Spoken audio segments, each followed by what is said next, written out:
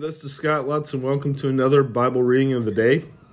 Today we're in your ESV, and today we're going to be reading out of Genesis 25, 1 through 18, and then Matthew 8, 23 through 27. Let's go ahead and read the scripture. Abraham's death and his descendants. Abraham took another wife, whose name was Keturah. She bore him Zimran, Jokshan, Medan, Midian, Ishbak, and Shua. Jokshan fathered Sheba and Dedan. The sons of Dedan were Ashurim, Lutishim, and Lumim. The sons of Midian were Ephah, Epher, Hanach, Abida, and Eldah. All these were the children of Keturah. Abraham gave all he had to Isaac, but to the sons of his concubines, Abraham gave gifts, and while he was still living, he sent them away from his son Isaac eastward to the east country. These are the days and the years of Abraham's life. 175 years.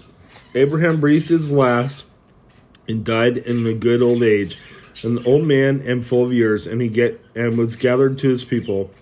Isaac and Ishmael his sons buried him in the cave of Machpelah in the field of Ephron, the son of Zohar the Hittite, east of Mamre. The field that Abraham purchased from the Hittites. There Abraham was buried with Sarah his wife. After the death of Abraham, God blessed Isaac his son, and Isaac settled at Beer-lahai-roi.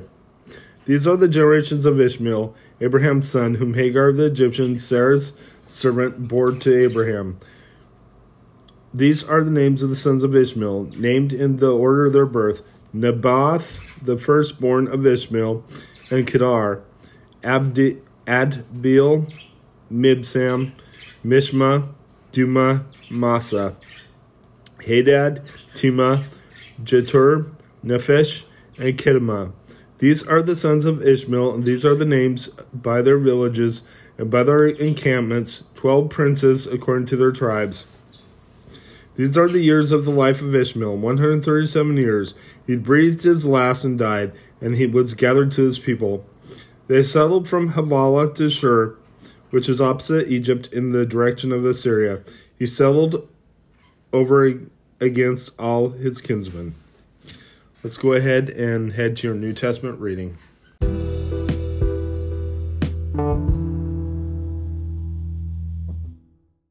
Hello everyone, this is Scott Lutz, and now we are in your New Testament reading.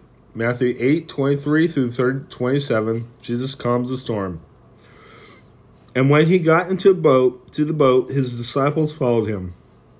And behold, there arose a great storm on the sea, so that the boat was being swamped by the waves, but he was asleep.